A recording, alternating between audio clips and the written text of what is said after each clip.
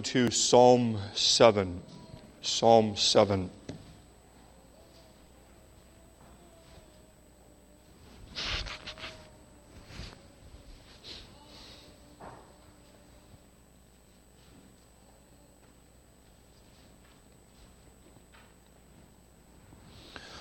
O Lord my God, in Thee do I put my trust. Save me from all them that persecute me, and deliver me, lest he tear my soul like a lion, rending it in pieces, while there is none to deliver. O Lord my God, if I have done this, if there be iniquity in my hands, if I have rewarded evil unto him that was at peace with me, yea, I have delivered him that without cause is mine enemy.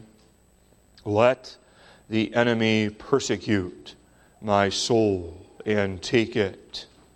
Yea, let him tread down my life upon the earth and lay mine honor in the dust. Selah. Arise, O Lord, in thine anger. Lift up thyself because of the rage of mine enemies, and awake for me to the judgment that thou hast commanded. So shall the congregation of the people compass thee about. For their sakes, therefore, return thou on high. The Lord shall judge the people. Judge me, O Lord, according to my righteousness, and according to mine integrity that is in me. Let the wickedness of the wicked come to an end, but establish the just. For the righteous God trieth the hearts and reigns. My defense is of God, which saveth the upright in heart. God judgeth the righteous, and God is angry with the wicked every day. If he turn not, he will whet his sword. He hath bent his bow and made it ready. He hath also prepared for him the instruments of death. He ordaineth his arrows against the persecutors. Behold, he travaileth with iniquity, and hath conceived mischief, and brought forth falsehood. He made a pit, and digged it, and is fallen into the ditch which he made. His mischief shall return upon his own head, and his violent dealing shall come down upon his own pate. I will praise the Lord according to his righteousness, and will sing praise to the name of the Lord Most High. That's where we read God's holy and inerrant word. May God add his blessing upon the reading of his holy scriptures. It's on the basis of Psalm 7 and many other passages of the Word of God that we find the instruction of the Heidelberg Catechism, Lord's Day 4.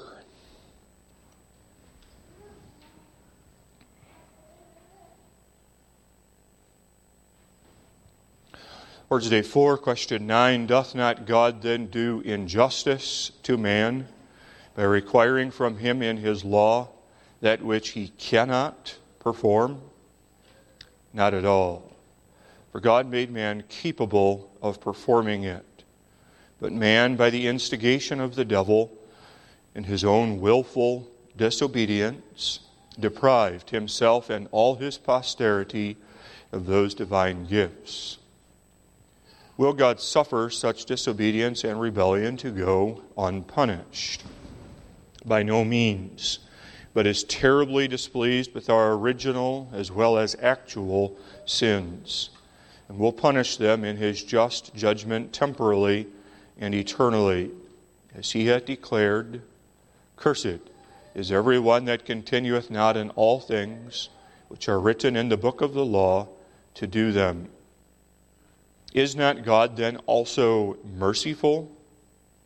God is indeed merciful, but also just. Therefore his justice requires that sin which is committed against the most high majesty of God be also punished with extreme, that is, with everlasting punishment of body and soul.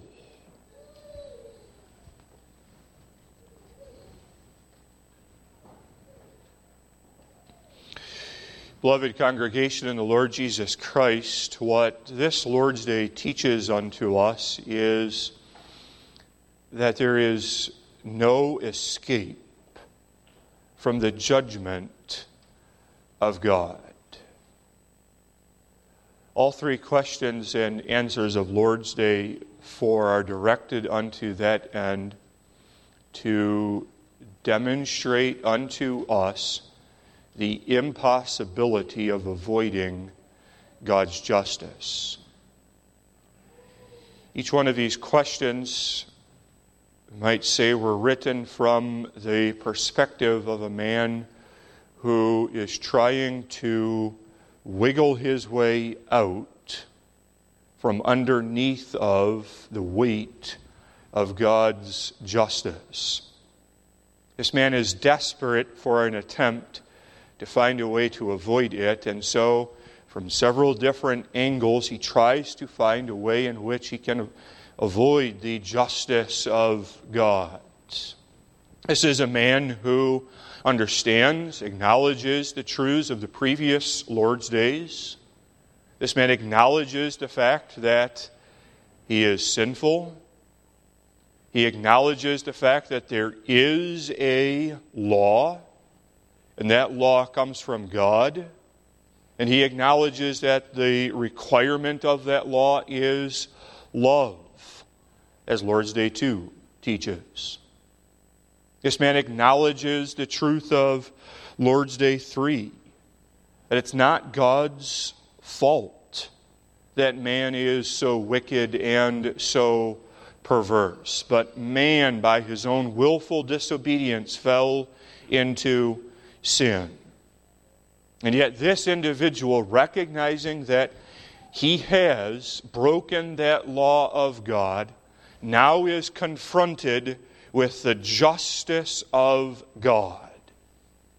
And this individual is desperate to try to squirm his way out from having to be confronted with that soul-crushing weight of the divine justice of God. And so he asks, question 9, doth not God then do an injustice to man?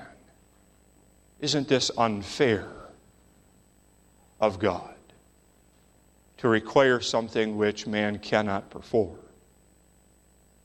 He tries again, question 10. Will God suffer such disobedience and rebellion to go unpunished? Can God simply forget about the fact that I've sinned? Question 11, one last desperate attempt. Is not God then also merciful? Does not His mercy cancel out His justice? And the unwavering and unchanging answer of the Heidelberg Catechism is, God's justice stands. Man must stand before God, the great judge. The psalmist understood this truth. Psalm 7, verse 8. The Lord shall judge the people. Judge me, O Lord, according to my righteousness and according to mine integrity that is in me. Judge me, O Lord. We look at that theme this morning, dividing it in 3 points. First of all, seeing the inescapable judgment. Second, seeing the extreme punishment, the language of the Catechism, that will be punished with extreme punishment. And then third, the gracious verdict of God. Inescapable judgment. Question 9, doth not God then do injustice to man by requiring from him in his law that which he cannot perform? What this question is getting at here is asking is this: is it not unfair of God to demand of us something that God knows full well that we are incapable of doing?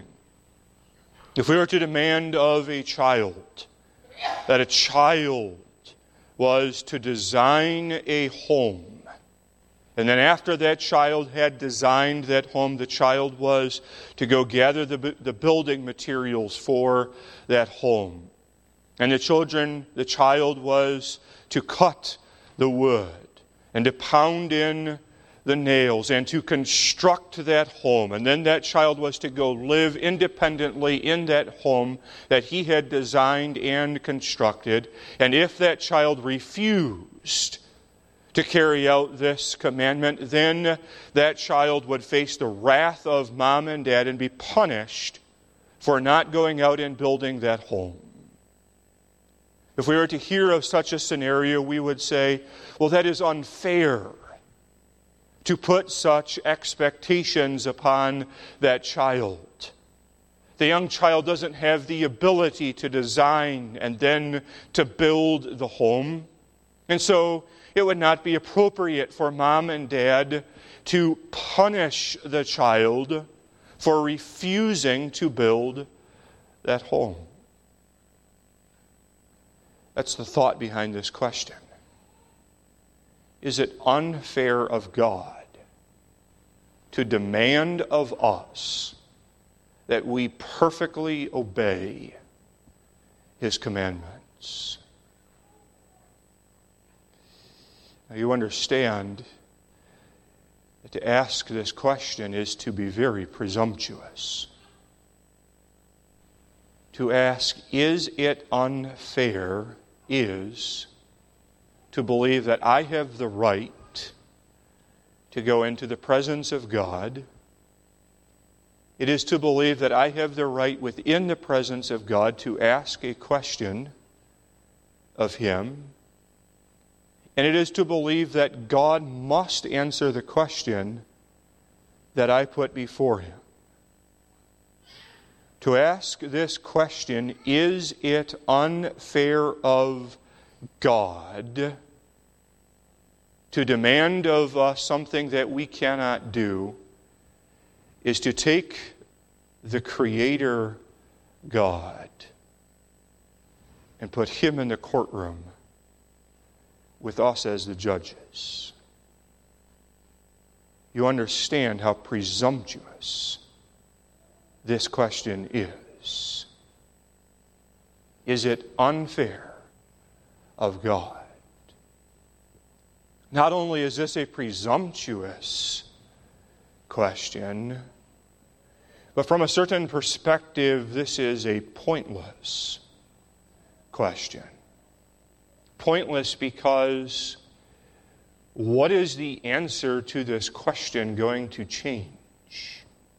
Let us say that one does call God into question and examines whether God is fair in what God demands of His children. Let's say that one concludes that indeed God is unjust in what He requires of us, that God is demanding that which is impossible for us to do, and therefore God is wrong for having such requirements of His children. Let's say that one were to reach that conclusion, then the question remains, does it change anything? Simply because you conclude that God's demands are unjust does not take away from the fact that God is God and God's laws stand. One might reach the personal conclusion that God is unfair in what He's requiring of me, but that in no way, shape, or form takes away from the holy and the unchanging law of God. How presumptuous, and from another perspective, how pointless is this question. Is God unfair? Does He do an injustice to man? And yet, recognizing that this is a presumptuous question, is this not something that we can relate to? This question of equity and fairness on behalf of God? If we are being honest and truthful, does it not feel at times that God is expecting too much of us? Especially when one is overwhelmed with hardships and difficulties, when there's the burden of so many responsibilities, when there's pain, both pain in the body as well as afflictions in the heart and in the soul, then is it not the temptation of man to murmur and to complain unto God, and to think unto oneself that God is demanding too much of me? After all, God knows I can't do it. God knows that I have lost my ability to keep His commandments, and yet God still imposes this law upon me. Is it not unfair? We might entertain that thought in our own hearts and minds. The Catechism answers the question for us. Does God do an injustice to man? The answer, not at all. Not at all. Why? Because God made man capable of performing it. Earlier, we raised the scenario of the young child who could be demanded by the parents to do something that the child doesn't have the ability to do. We would understand that that situation would be unfair. But there's an important difference between the illustration that was given of the parents demanding something of the child and God demanding something of us. And the difference between the illustration and our relationship with God is this, beloved. The child never had the ability to design and construct and live independently in that home. And because the child never had the ability to do that, therefore it would be unfair of the parents to demand that of the child. But in distinction from that is how God has created man. And the confession we make is that God created man capable of performing it. That is, God gave unto man the ability to keep His good and just commandments. When God placed Adam and Eve in the garden, God created them in His image with the knowledge of God, in righteousness and in holiness. And man then, as he in a creaturely way resembled God, man had the ability to keep that law of God. Adam was capable of loving God, and Eve was likewise capable of loving God and loving the neighbor. And so it's not as if God created us with a handicap. It's not as if God created us in such a way that we never could have kept those commandments given unto us. No, God gave unto us the strength, the faculty, the abilities, so that we can love God and that we can love the neighbor. It's not God's fault, but it's ours. The Catechism goes on.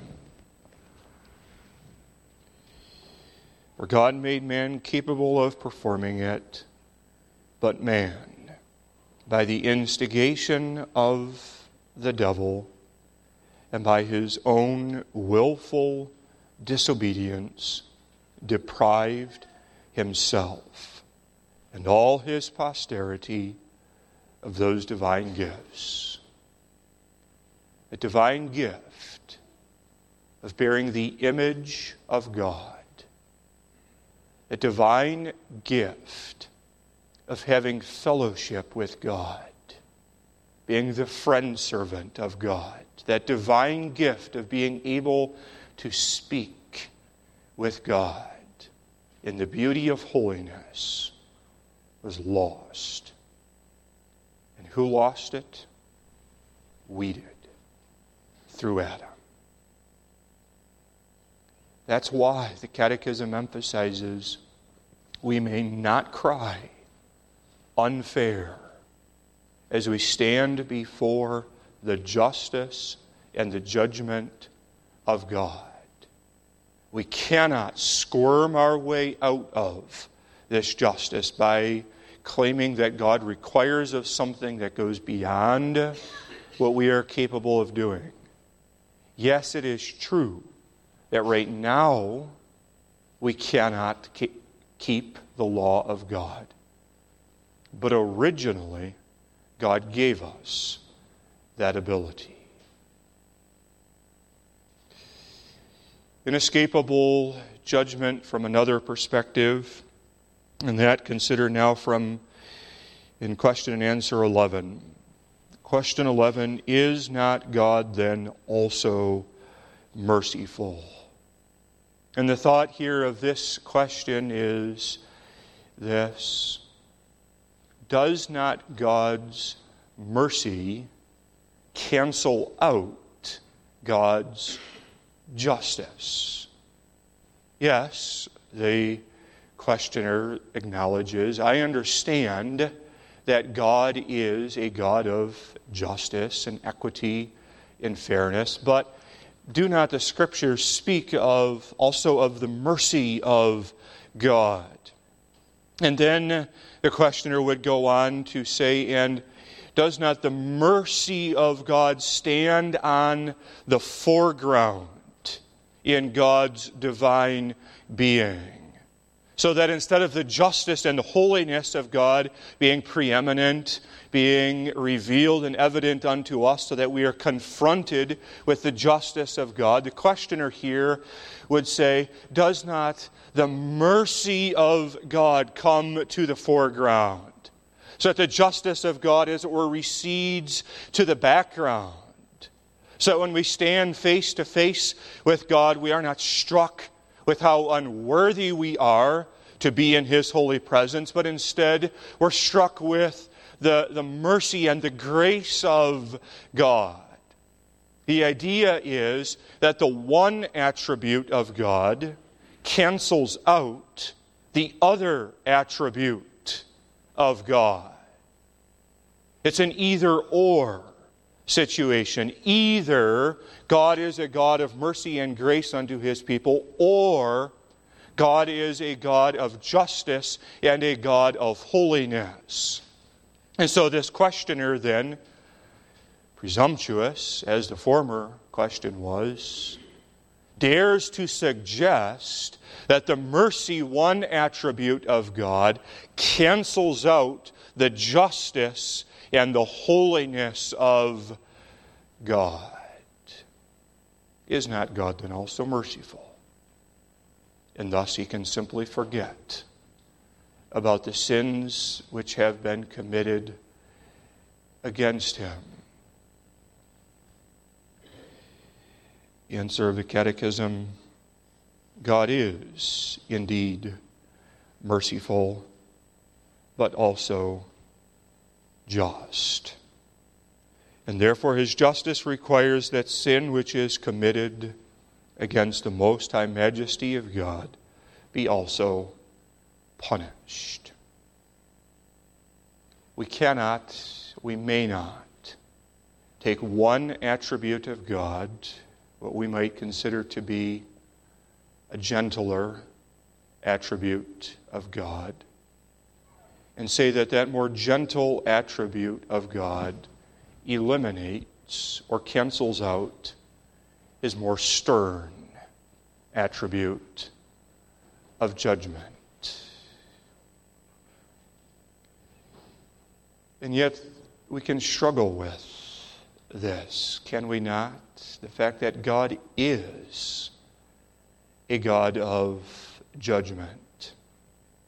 Talk to anybody in the world about love and peace, and their faces will light up and they'll be receptive to your instruction.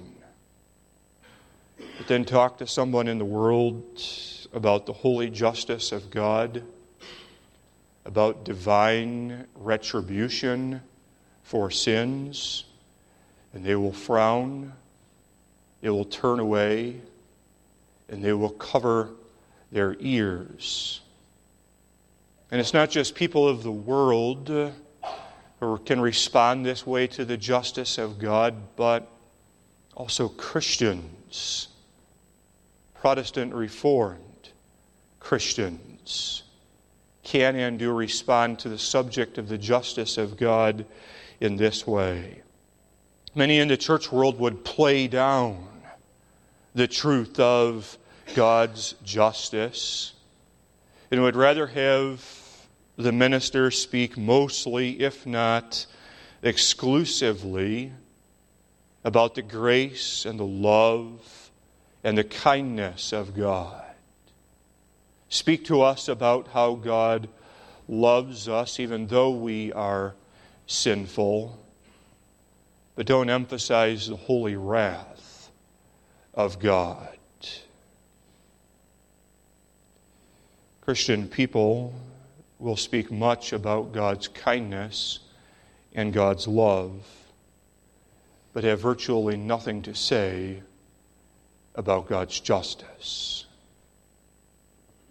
To have such an attitude toward the justice of God reveals, beloved, an ignorance about what the Bible teaches about justice. The Scriptures frequently speak of God as the judge. That's the name that the Scriptures use in speaking of Him, that God is the great judge. Genesis 18, verse 25. Shall not the judge of all the earth do right? Hebrews 12, verse 23. God, the judge of all. And it's not just the names of God that would indicate that He is the God of justice, but also the record of history, as it's given unto us in the Scriptures, shows that God is indeed the God of justice. Adam and Eve sinned against God, and there was immediate and swift justice, as Adam and Eve were barred out of the Garden of Eden, and the flaming cherubim guarded the entryway. During Noah's day, there was wickedness over the face of the earth, and again there was justice revealed as God sent the flood, and that flood destroyed every single person upon this earth except 8 souls.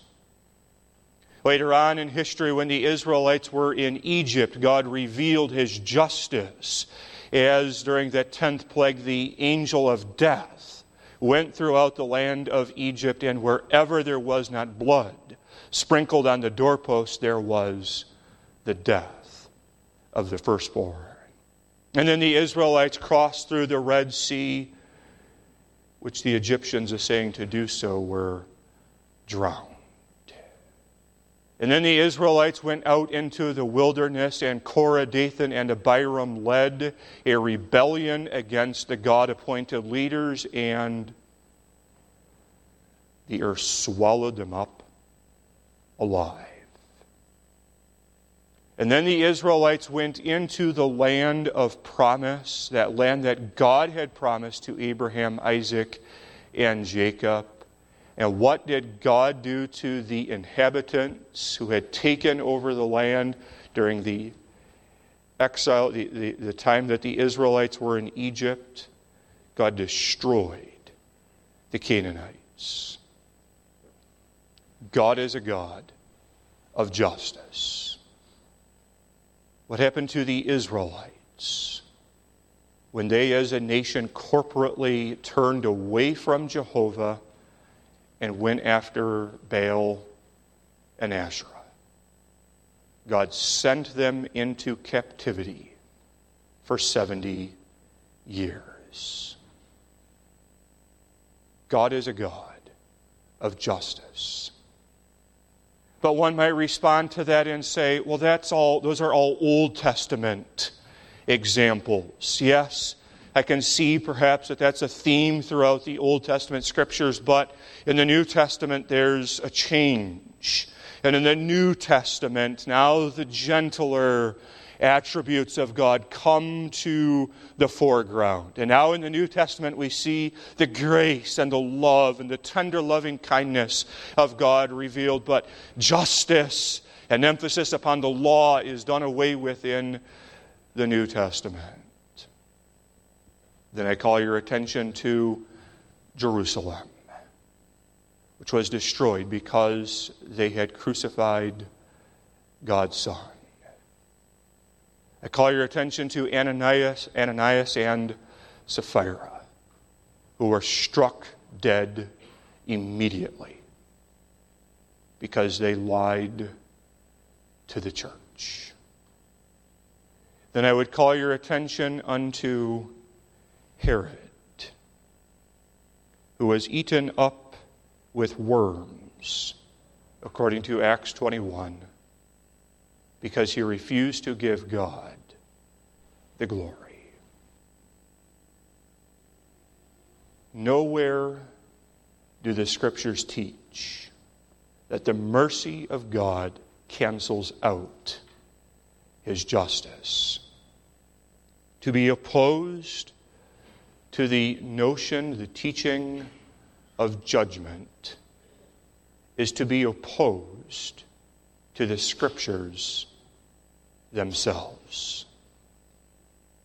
One writer, A.W. Pink, in his book, The Attributes of God, says, quote, "A study of the concordance will show that there are more references in Scripture to the anger, fury, and wrath of God than there are to His love and tenderness." Can we escape judgment by appealing to His mercy? Yes, God is merciful, but also just. Therefore, His justice requires that sin which is committed against the Most High Majesty of God be also punished. Inescapable judgment. But now, before we proceed to the second point and see how extreme this punishment is, we do well to consider this question: can we love the fact that God is the just judge? Is this a truth simply that we must acquiesce unto?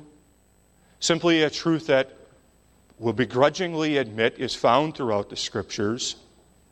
Yes, God is a God of justice who destroys the evildoer, but it's not particularly a truth that I love. It's not particularly something that I delight in thinking about. In fact, I would almost think it would be better off if God were not a God of justice. Is it possible for you and me to love God as the God of justice? Beloved, I firmly believe that it is not just possible to love God as the God of justice, but it is the only way that we will ever love Him, because He is is the God of justice. And I illustrate that to you with the figure of an earthly judge. Imagine that you had been wronged. Imagine that the neighbor had come and hurt you in some way, had come into your home, had robbed your possessions, had stolen even your children from you. You then went to the court of law. You went to the judge, and the judge acknowledged the fact that your possessions, yea, even your children, had been taken from you, and yet the judge did nothing about it. The judge did not attempt to find the one who had stolen your children from you, but the judge simply admonished you, you should be merciful. You should show kindness to the one who hurt you in such a way. If you were in such a spot, you would not respond to that judge with love, but you would hate him. We love God because God is the God of justice. How great is his punishment? The Catechism describes his punishment as extreme. Question 11, is not God then also merciful? He is indeed merciful, but also just. Therefore his justice requires that sin which is committed against the most high majesty of God be also punished with extreme, that is, everlasting punishment of body and soul. The punishment that God will and does inflict upon the evildoer is so great and so severe that our earthly, fallen minds cannot even fully comprehend the magnitude of his punishment. The Catechism uses several different words to describe this punishment of God. It says in the first place that his punishment is everlasting, that there is no end unto his punishment. Men, wicked men upon this earth can and do inflict terrible pain upon others. Wicked men can break in and steal. Wicked men can persecute. Wicked men can seek to destroy the neighbor's honor and lay that honor in the dust, even as the psalmist spoke of in Psalm 7. But no wicked man upon this earth can inflict upon the neighbor everlasting pain. For the person who is upon this earth and who suffers, there always is the hope of the end of that temporal earthly suffering. And at the very least, what the individual who is suffering on this earth has the hope of is death. Death provides the suffering person on this earth an end to the suffering at the hands of other wicked men. But with God, there is no end to the punishment that he inflicts upon the evil doer. Everlasting punishment. Death provides no escape from the punishment and the wrath of God. And then the Catechism goes on to describe this extreme punishment. It is punishment in body and in soul. Again, wicked man upon this earth can do terrible things to the body of the neighbor, but he cannot touch the soul. Jesus confessed that truth Matthew 10, verse 28, "And fear not them which kill the body, but are not able to kill the soul, but rather fear him which is able to destroy both soul and body in hell." God is able to touch even the innermost part of man, and so afflict the soul of man that man's soul is disquieted, that man's soul has no hope within him, that man's soul has no peace within him. How weak then, how impotent is that man who is destroyed by God in both body and in soul. A man who has hope within his soul, who has peace within his soul, might be able to resist and stand up against great physical suffering. If a man knows that he is at peace with God, if a man knows that he is justified for Jesus' sake his sins, that man is able to endure great wickedness and great harm at the hands of evil men. But what man can stand up who is destroyed not only in the body, but also in the soul? The man who has no peace, no hope, but who is disquieted all the day long. How great is this extreme punishment of God? It's this, beloved. It is to live under the curse of God. The divine punishment is the wrath of God revealed against the sins of mankind. The end of answer 10, "As he hath declared," quoting Galatians, "Cursed is every one that continueth not in all things which are written in the book of the law to do them." Cursed is everyone. There we are given what is at the essence of punishment from God. It is His wrath. The Scriptures use many different figures to speak of hell. The Scriptures speak of fire and brimstone. The Scriptures speak of weeping and of gnashing of teeth.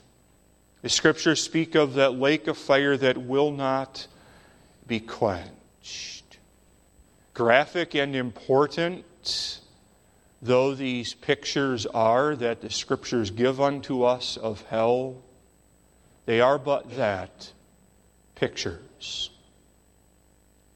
The worst part of hell will not be the lake of fire, will not be the fire and brimstone, will not be the weeping and gnashing of teeth. But the thing that makes hell terrible is that man is confronted daily with the wrath of God.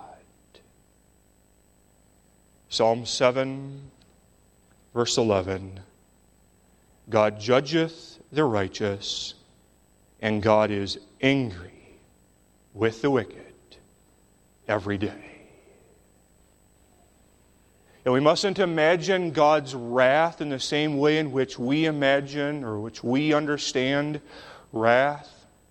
Oftentimes the wrath of man is an emotional outburst. Oftentimes the wrath of man is something that's uncontrolled, something that comes out even against his will, and then later on man regrets that he had such uncontrolled wrath. We mustn't imagine the wrath of God in such a way. It's not as if God is going to lose control of his emotions, that God, as it were, is going to blow up against those who have sinned against him and then later on reflect on that moment of wrath and regret it. No, not at all. But the wrath of God is a deliberate, a controlled, and an appropriate response to the wickedness of man.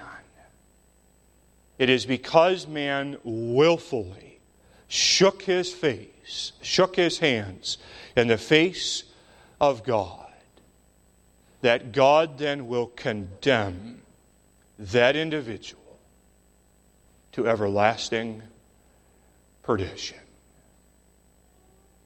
That's hell. Having God angry at me every single day. The severity of the punishment is not determined by you or by me, but the severity of the punishment is determined by the one against whom the sins are committed. The one against whom we have sinned is the thrice holy God. The Catechism in answer 11 says that we have sinned against the holy majesty of God. Because man has sinned against a God who is pure light and in whom there is no darkness at all, man deserves to face his judgment. Inescapable judgment, extreme punishment. But is there any hope? The hope that the child of God has is that God will be gracious in the verdict that he gives.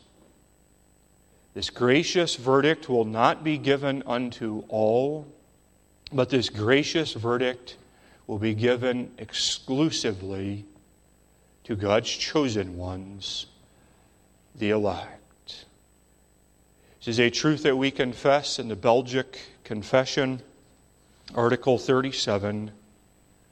Quote, "The elect and faithful shall be crowned with glory and honor." But the elect and the elect only may anticipate that they will be crowned with glory and with honor. And countless throngs of those who are unrepentant, of those who refuse to walk in ways of love with God and with the neighbor, of those who delight in unrighteousness and refuse the admonitions of God in His Word, as that Word is preached, and as that Word is applied even through the visits of the elders. The individual who refuses to hearken unto that Word of God may not expect that he will be crowned with glory and with honor. But God, great Judge, through His Son Jesus Christ, will open up in the judgment day the books of the consciences, and every man will be judged according to his works, whether they be good or whether they be evil. Every idle word spoken by man will be examined by God, even those words which are spoken in jest and in amusement. And then the wicked, having been examined by Jesus Christ, the great Judge, will be cast away into everlasting punishment of God. For them, quote, "the consideration of the judgment is justly terrible and dreadful," according to the same article of the Belgic confession.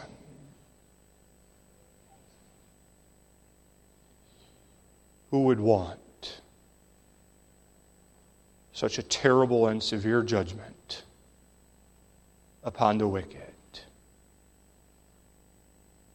Would we dare to say that I want God to judge the wicked in such a terrible way? It is evident that the psalmist desired such judgment from God Himself. Psalm 7, verse 6, the psalmist pleads, "Arise, O Lord, in thine anger, lift up thyself because of the rage of mine enemies, and awake for me to the judgment that thou hast commanded." But why? Why would the psalmist plead for God to rise up in judgment against the wicked? Doesn't this reek of haughtiness of heart, of pride, and of arrogance? Does not this have within it the stench of an individual who thinks that he is self-righteous and in his conceited position looks down upon all the base and the evil, wicked, and having puffed himself up with pride, now asks of God to strike down with the heavy hand of judgment all the wicked? What we must understand, beloved, is this desire for the judgment of the wicked is not at all rooted in pride or in arrogance. But the desire for the judgment of the wicked is rooted in a love for God. It's because the psalmist loved God, communed with God, and was thankful unto God for what God had done for him, that the psalmist pleaded of God to stand for justice. To the wicked, there is no hope. But for the child of God, there is the certain confidence that God, for Jesus' sake, will graciously spare. For Jesus' sake, God will graciously spare in the judgment day. Not because of anything that we have done to merit with God, not because we personally have made satisfaction of the requirements that God has given to us through His holy law, but for Jesus' sake. God's grace and God's mercy do not cancel out God's justice. Yes, God is merciful, but God is also just. And the justice of God requires that satisfaction be made. And that satisfaction was made by none other than by God's only begotten Son, Jesus Christ. Jesus suffered that punishment of God so that you and I do not have to fear the punishment of Him. Jesus Christ endured eternal suffering compressed into the 6 hours of the cross. Jesus Christ suffered in both body and soul upon the cross, so much that He cried out, my God, why hast Thou forsaken me?" But because Jesus made that sacrifice once for all, the Christian may, for Jesus' sake, anticipate the judgment day. We do not fear it. We are not anxious of what the verdict will be, but we are confident that God, for Jesus' sake, will crown with glory and honor His elect and His faithful.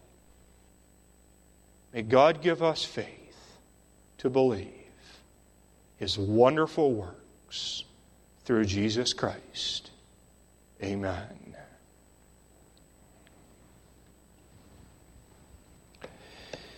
Our Lord and our God, it is only because of Thy mercies that we are not consumed, for Thy compassions fail not. They are new to us every morning. Great is Thy faithfulness. Amen.